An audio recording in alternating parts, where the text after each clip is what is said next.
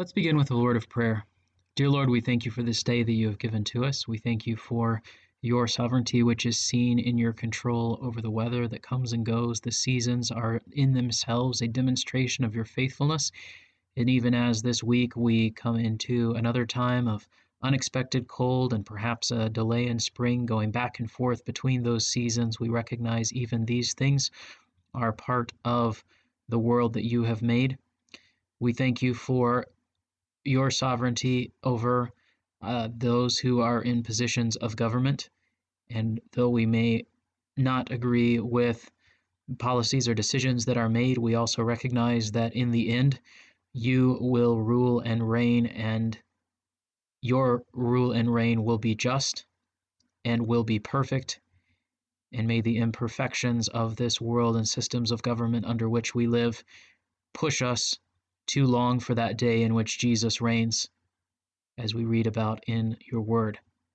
Until that day, Lord, I pray that you would help us to fulfill the admonition of 1 Timothy to pray for kings and all of those who are in authority, that they would permit us to live peaceful and quiet lives, that they would come to salvation themselves and turn and trust in you.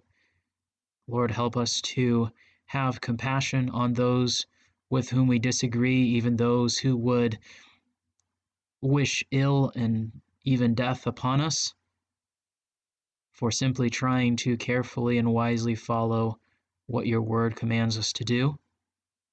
Lord, we pray that we would be faithful stewards of the opportunities that you give us, whether that be more time with family, whether it be work that is ongoing through a time like this. Help us to be faithful in the tasks that you have laid before us. I pray that you would encourage all of us connected with our church family and who might listen to this with hope in what truly gives hope, which is the fact that Jesus saves and he lives within and he will come back. We pray these things in Christ's name. Amen. Let me read for you the passage that we're going to be looking at today. It's a little bit of a longer passage, but hopefully we will see how all of these different sections connect with each other here in Ephesians 5 and 6. We're going to start in Ephesians 5. I'm going to begin at the end of the section we looked at last time, the last phrase of that section, or the first phrase of this section, depending on how you take it, is verse 21. Ephesians 5:21, be subject to one another in the fear of Christ. Then Paul is going to give three examples of this. Ephesians 5:22, wives, to your own husbands as to the Lord. For the husband is the head of the wife, as Christ also is the head of the church, he himself being the Savior of the body. But as the church is subject to Christ, so also the wives ought to be to their husbands in everything. Husbands, love your wives, just as Christ also loved the church and gave himself up for her, so that he might sanctify her, having cleansed her by the washing of water with the word, that he might present to himself the church in all her glory, having no spot or wrinkle or any such thing, but that she would be holy and blameless. So husbands ought also to love their own wives as their own bodies. He who loves his own wife loves himself. For no one ever hated his own flesh, but nourishes and cherishes it, just as Christ also does the church, because we are members of his body. For this reason a man shall leave his father and mother, and shall be joined to his wife, and the two shall become one flesh. This mystery is great, but I am speaking with reference to Christ and the church. Nevertheless, each individual among you also is to love his own wife even as himself, and the wife must see to it that she respects her husband. Children, obey your parents in the Lord, for this is right. Honor your father and mother, which is the first commandment with a promise, so that it may be well with you, and that you may live long on the earth. Fathers, do not provoke your children to anger, but bring them up in the discipline and instruction of the Lord. Slaves, be obedient to those who are your masters according to the flesh, with fear and trembling, in the sincerity of your heart, as to Christ, not by way of eye service as men-pleasers, but as slaves of Christ, doing the will of God from the heart. With good will render service as to the Lord, and not to men, knowing that whatever good thing each one does, this he will receive back from the Lord, whether slave or free.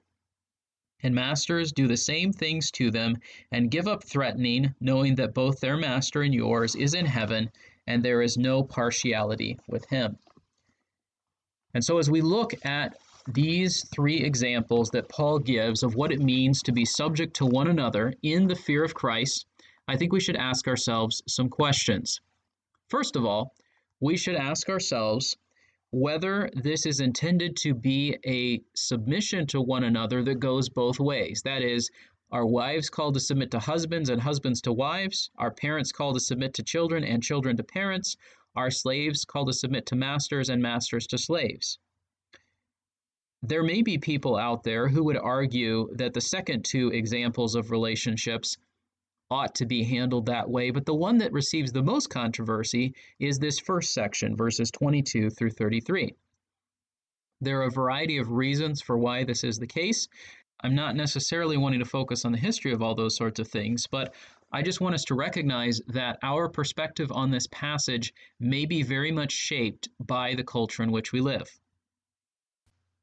The culture in which we live can take a variety of forms. For example, if you are a part of a culture that would say something along these lines, every woman must submit to every man in the context of the church, or perhaps in all of life, that's going to shape your understanding of this passage. If your cultural background is no woman should ever have to submit to any man, because that's just unreasonable and unfair, that's going to shape your understanding of this passage. Let's start with what the passage actually says. Wives, to your own husbands as to the Lord. The NASB fills in the words, be subject, bringing them over from verse 21, and I think that's certainly the sense contextually. To whom must wives submit? I think it is clear that wives are to submit to, as it says, your own husbands. This does not mean, as some have claimed, that every woman in the church is to submit to every man in the church. This is a call specifically for a wife to obey her husband's leadership. What's the reason given? Verse 23, the husband is the head of the wife, as Christ is the head of the church, he himself being the Savior of the body. I don't think, there's probably people out there, but I don't think any of us would argue with the idea that Christ is the head of the church. If we argued with the idea that Christ is the head of the church, then we would be arguing against what we looked at in chapter 1, where it says, he, God the Father, verse 22, put all things in subjection under his feet, and gave him as head over all things to the church, which is his body, the fullness of him who fills all in all. Paul is not saying something new or contradictory. Paul is saying the exact same thing that he said in chapter 1 and building on it by way of looking at how the marriage relationship is supposed to function. So what's the reason given for the wife to be subject to obey her husband as the Lord? The reason given is this. Because the church is under Christ and Christ is the head of the church, Christ is in the same position that God has established over the church as God has appointed the husband to be over the wife. So just like the church is supposed to follow Christ's leadership, the wife is supposed to follow the husband's leadership. And that's what verse 24 basically says. At this point, there are people who get very upset that the Bible would dare to say such a thing. Paul's words are viewed as outdated and prejudiced and impossible to follow in today's world. In response to that, I would ask you this question. Has the authority structure that God has established changed with reference to Christ and the church? If not, Paul's argument was not, culture says men should be in charge, women should follow. Paul's argument was, Christ is in charge of the church, so the church is to follow Christ. The husband is the head of the wife, so the wife should follow the husband. If the underlying basis that is the reason for doing this, operating in this way, has not changed, then we can't lightly cast aside what this passage says. In response to those who then say, well, that just sets women up to be taken advantage of by men, look at the next verse. Husbands, love your wives, just as Christ also loved the church and gave himself up for her. This should not be a point at which we compare whose job is harder, because it is certainly difficult to obey, and it is certainly difficult to love. But look at the example that Paul holds up for husbands to follow. You can't just love your wife when it's convenient, when she makes your favorite meal or says nice things to you or whatever else. You love your wife as Christ loved the church. How did Christ love the church? Christ loved the church while the church was not yet the church, while the people that would compose the church were still sinners. How do we know that? Because he does it, verse 26, so that he might sanctify her.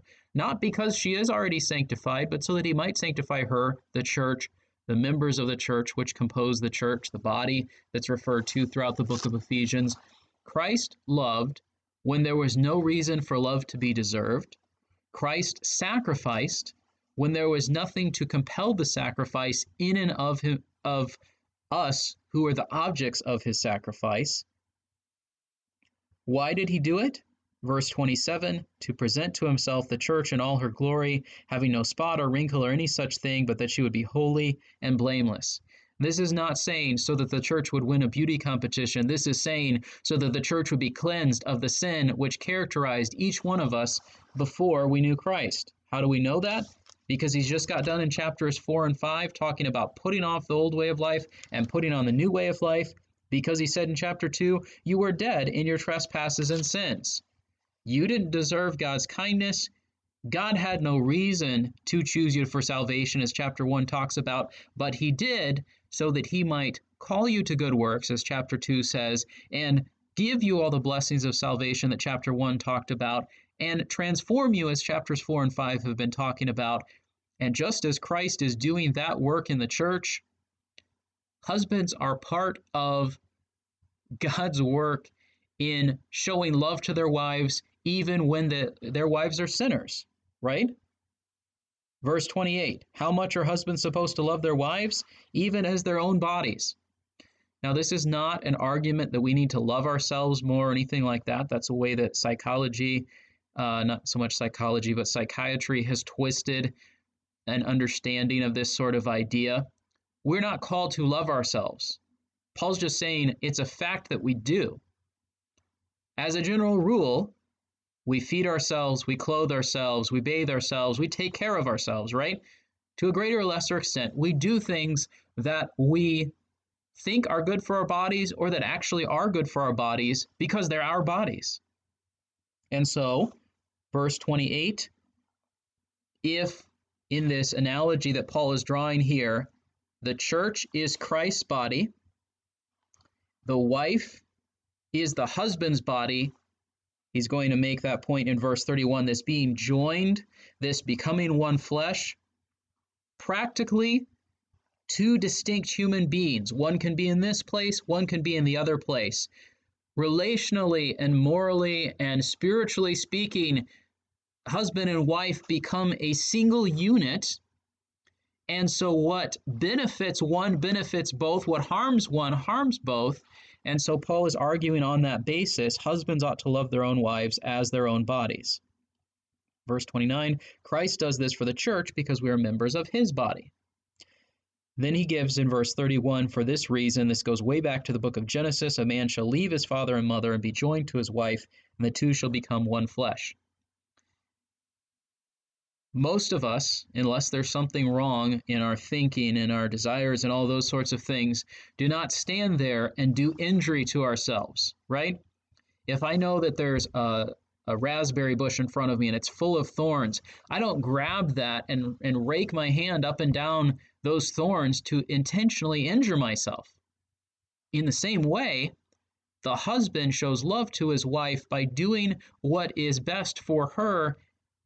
And because they're joined as one flesh, if he does what is bad for her, it's bad for him as well. And so in this way, Paul excludes those people who would say, well, the wife has to submit to her husband, so the husband can do whatever he wants and the wife can never say differently. If the wife refuses to follow her husband's leadership, she is sinning. If the husband fails to follow Christ's example by loving his wife, he is sinning. What does this look like practically speaking? There's a couple of different ways that we can think about this. One is in the way that husbands and wives relate to one another in the normal everyday context of life. Sometimes people will say men need respect and women need love. They'll say that perhaps based on verse 33, but perhaps based on other reasons as well. Each individual should love his own wife even as himself. The wife must see to it that she respects her husband. See, the passage says the wife should be getting love and the husband should be getting respect. So if the wife isn't getting love and the husband isn't getting respect, that's a basic need that's being unfulfilled. And so there's a reason for the marriage to end in something like divorce, or there's a reason for the one spouse to manipulate the other spouse to get the thing that he or she wants. That's not what Paul is saying. Paul is saying there are certain duties or responsibilities that the husband has to the wife and the wife has to the husband. That doesn't translate then to these being needs that each must do for the other, as in, if you don't do this for me, I won't do this thing for you. That's basic selfishness, right? What about the concept of love languages? There are a variety of spins on this. My basic concern with them, though, is this. Just like the person who says men need respect and women need love, and if they don't get those things, then the marriage is not going the way that it should, we are not supposed to be asking ourselves, what do I need? What makes me happy? The question we ought to be asking ourselves is, what has God called me to do? How can I love this person that God has put me in a relationship with? What's the proper response in that? Husbands, love your wives. She could respect you, she could not respect you. She could badmouth you to her friends, she could tear you down in front of your children. You still have a responsibility to show love to her. Wives, if you feel like your husband is not loving you in the way that you would like, he buys you flowers and you'd rather he took you to dinner, do you have the right then to say, well, I'm not going to obey what God has called me to do because you're not doing the thing that I want you to do? No, that's manipulative. That's selfish. That's not the way that marriage is supposed to work. Let's take it a step further. What about a husband who has completely ignored this passage and is mistreating his wife with words, physically, in some other way? What then is the proper response? Well, the proper response at some level is for other men in the church to come alongside that man and say, you need to repent and turn back to God and stop living wickedly. There's also an element at which, given the laws of our society, that those who uphold the law might need to be involved, depending on what's going on.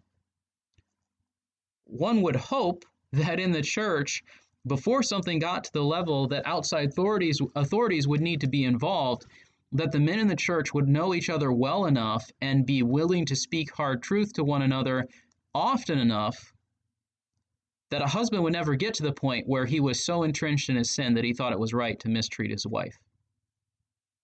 But we live in a sinful, broken world, and that's not always the case. Call that person to repentance. If they have broken the law, then they bear the consequences of the law. But sin cannot be allowed to continue. Why?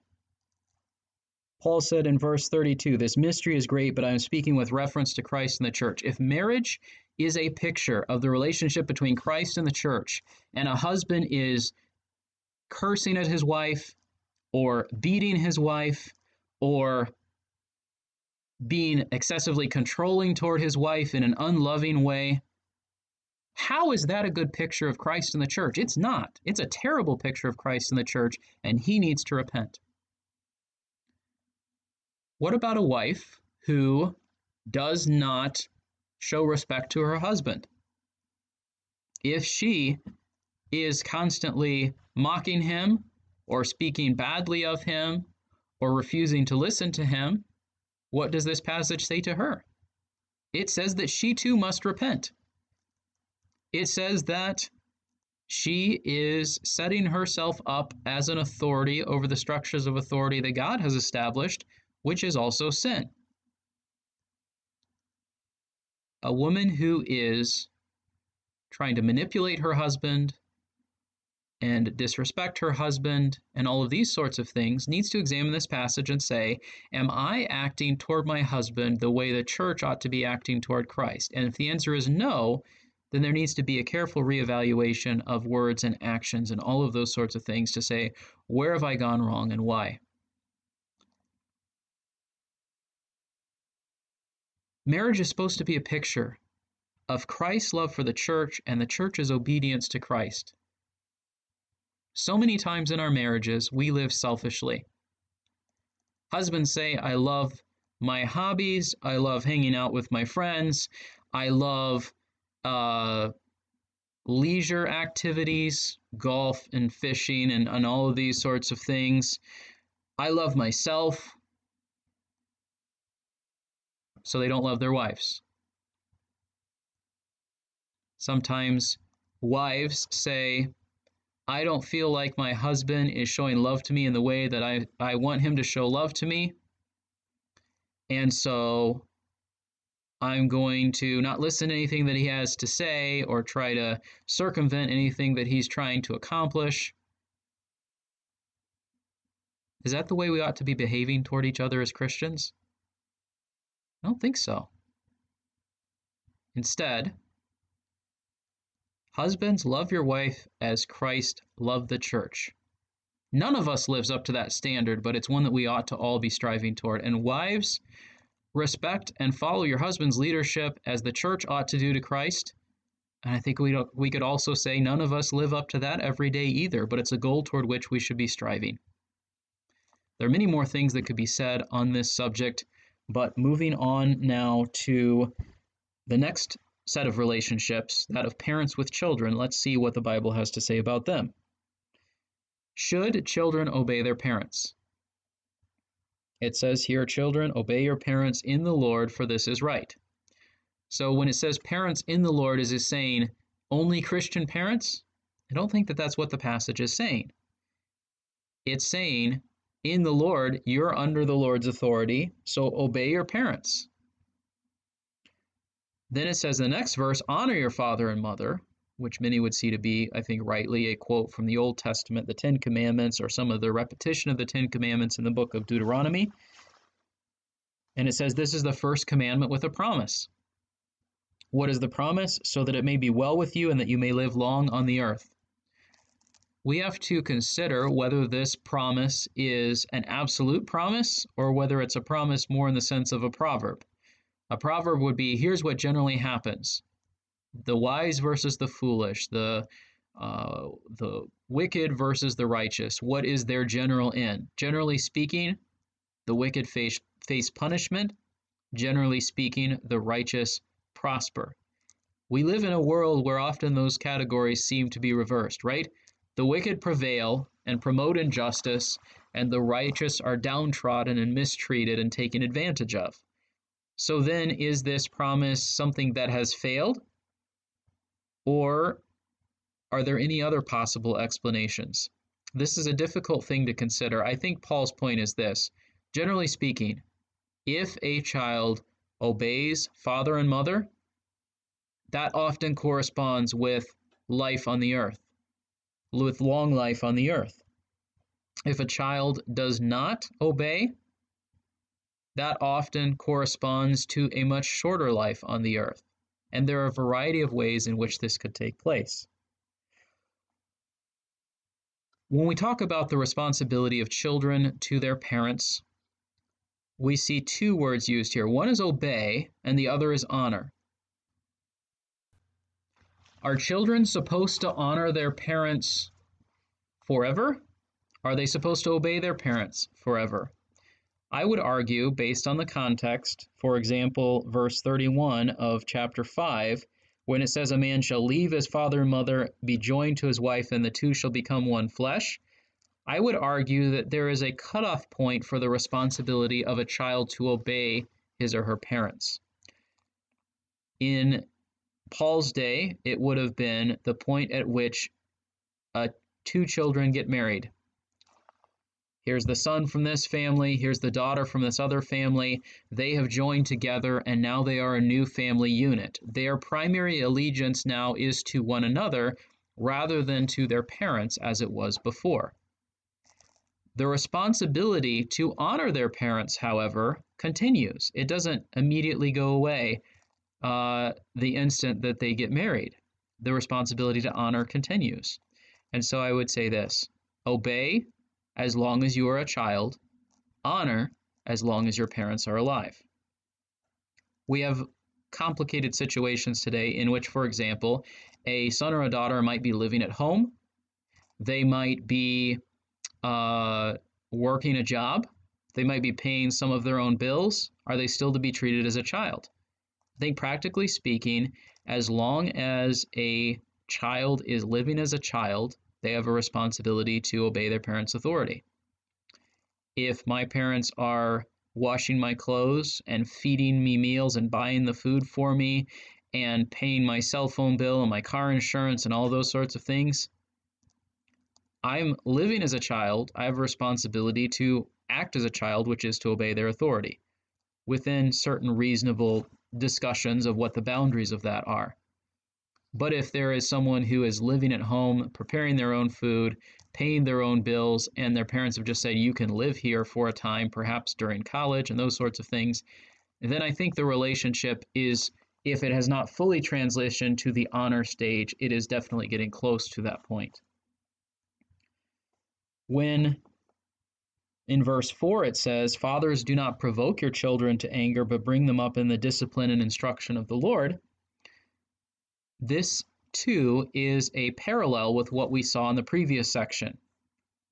There is a responsibility for the one in a position of leadership. The husband is over the wife in terms of authority structures, but that doesn't mean that he can abuse his power. In the same way, children are under their parents, specifically fathers are over their children in terms of the authority structure that is outlined here, but that doesn't mean that they can mistreat their children.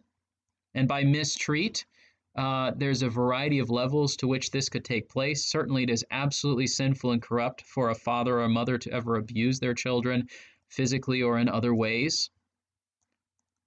But even in the way that you approach your parenting, this verse, I think, gives us wisdom, which says, do not provoke your children to anger.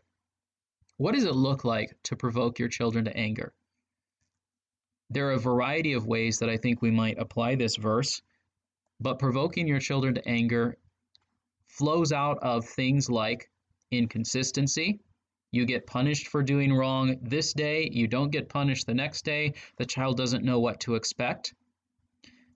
Inaccuracy, you base your reasons for doing things on extra biblical sorts of ideas.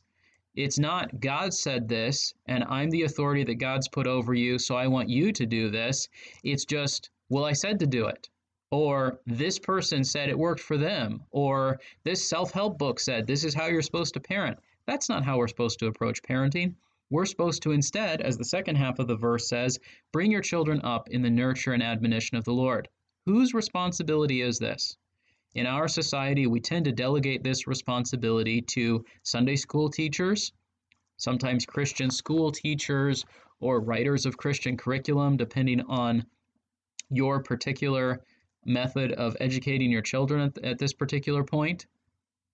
Who has the primary responsibility for making sure that children in a home know who God is and hopefully grow up to follow and serve him? It's fathers.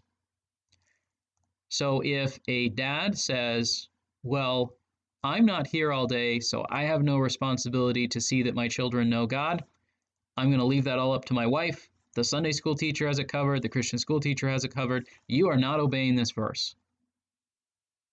There is a measure of proper delegation of that responsibility to some extent, as in, this doesn't mean that every father has to be the only one to teach his children about God. I think we see from the example of the Bible that there's a place for pastors to teach children about God. There's a place perhaps for others in the church to teach children about God, but the father bears the primary responsibility for making sure that this happens, and if it happens poorly, that's his responsibility. If it happens well, then he's fulfilling his responsibility well. And so, fathers, do your job. Don't give up on this important task. Don't say, well, someone else will make it happen. It's your job, so follow through with it. Now we come to the last of our three examples. Husbands over wives, wives submitting to husbands. Parents over children, fathers specifically, children submitting to fathers. Now it is masters over slaves, slaves submitting to masters. We'll get into a few moments about the question of slavery and whether it's right, whether it's the same as what we see in our society. But let's first see just simply what does the passage say. It says, slaves, be obedient to those who are your masters according to the flesh. Paul, I believe, is recognizing that there is a level at which no one has authority in this way over another person. He says, your masters according to the flesh.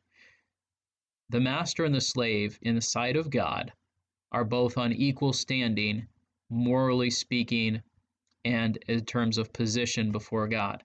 This is made more clear in other places, like in Colossians, where it says that there is no longer in Christ any slave or free man, male or female, ethnic distinctions, all of those sorts of things. We are all one in Christ. There's a sense in which a slave and a master walked into a church service in the early church, and they came into the service as equals. They left that service as equals, and yet that responsibility of human authority did not cease to exist when they went back home. The slave still had to obey the master still had authority over the slave. What was the slave called to do? Recognize that you're serving Christ. Yes, you're serving your master, but ultimately the way that you serve your master is the way that you are serving Christ. What's that supposed to look like? With fear and trembling or reverence?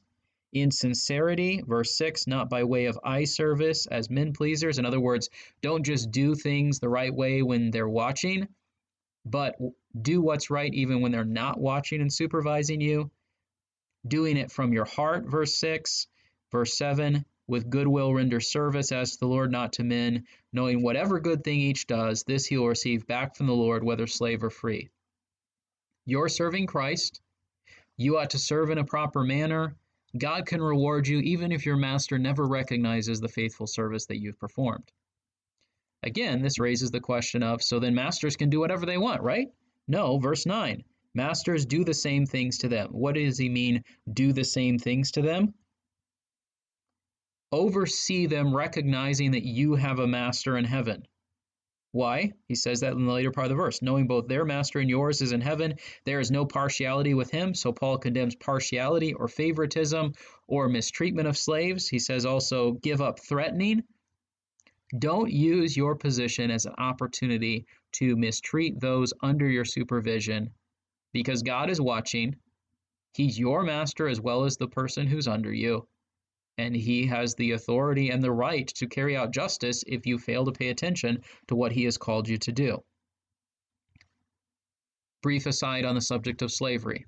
Is slavery right? Slavery that treats one human being as the mere physical property of another human being is not right. Slavery that is one person putting themselves under the authority of another person for the payment of a debt for a temporary period of time is what we see in some cases in the Old Testament, perhaps most cases in the Old Testament. There were other examples, of course. Someone who was captured in war was sometimes made to serve as a slave to their conqueror. But the primary, or perhaps the most common type of slavery that we see in the Old Testament that was regulated by the law of Moses was a sort of slavery that was, I cannot pay my debts and my obligations, so I'm putting myself under this person to serve until I have paid off those things. It was more of an indentured servitude than a perpetual enslavement and property type of relationship. Were there those who did this wrongly in the Old Testament? Yes. Were there those who did it wrongly in the New Testament? Yes. Was it done wrongly in the history of our country? Absolutely. Was it right for people in particularly the South, but not exclusively the South, in the history of the United States to either personally or indirectly take people away from their homes in another country, in another continent, and bring them here and make them work and split up their families and all of those sorts of things. That was wrong, and we still see the effects of that today. And we should continue to repent of such attitudes in our hearts and our minds as we become aware of them.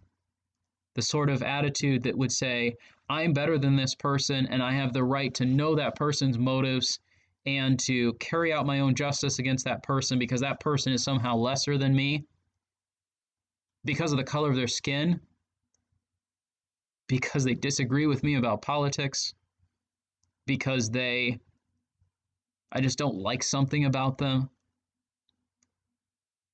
That shouldn't be allowed to exist in the church, and the gospel should remove that from us.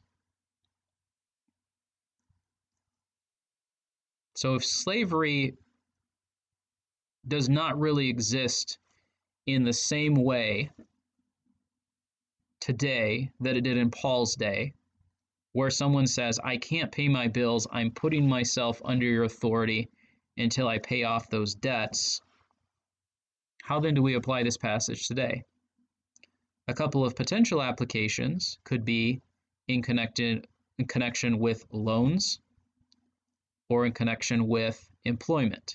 What I mean by that is, though the primary point of this was to speak to the situations of slaves and masters in Paul's day, which is different from what we see today, at least in our country, in most places in our country, there are applications to the idea of loans, as in, if you are in a position to give a loan to someone, don't take unfair advantage of them. Don't use the position of power that you have to manipulate them. There are car dealerships and other places that do this to people who have bad credit or who have made perhaps bad decisions at different points in their lives, and now they don't have money and they need money, and this person over here says, I have money, so I can set all of the terms, and I'm going to do whatever is best for me, and I'm going to take advantage of you. That's wrong. What about employment? Someone who's in a position of authority over people in his workplace or her workplace says, I am the boss, so I can treat you however I want because I'm the one in charge. That's the complete opposite of the attitude that Paul says masters are supposed to have. And I recognize Paul's primary point is about Christian masters and Christian slaves, so then the primary application would be about Christian bosses and Christian employees. But I think we recognize that we're all in circumstances where that's not always an exact parallel, right?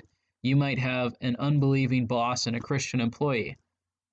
I think if we take this passage alongside some of the things in 1 Peter and 2 Peter, you have a responsibility to obey them even if they are not a good master, a good boss, a good supervisor. Unless they're telling you to do something that's clearly wrong, like lie or misrepresent things, cover things up, you have a responsibility to follow them, even if they're not nice, even if they're not a good person. Can you find another job? Yes. Go for it. But you still have a responsibility to follow them. And if you're a Christian supervisor and you have unbelievers under you, what's your responsibility toward them? Even though they are not going to be able to fulfill what this passage calls them to do about working diligently and trying to please Christ because they don't have a concept of that, you as a Christian boss should not be threatening them or showing favoritism or any of these other things that this passage condemns. 3 examples of relationships: husbands and wives, fathers and children, masters and slaves.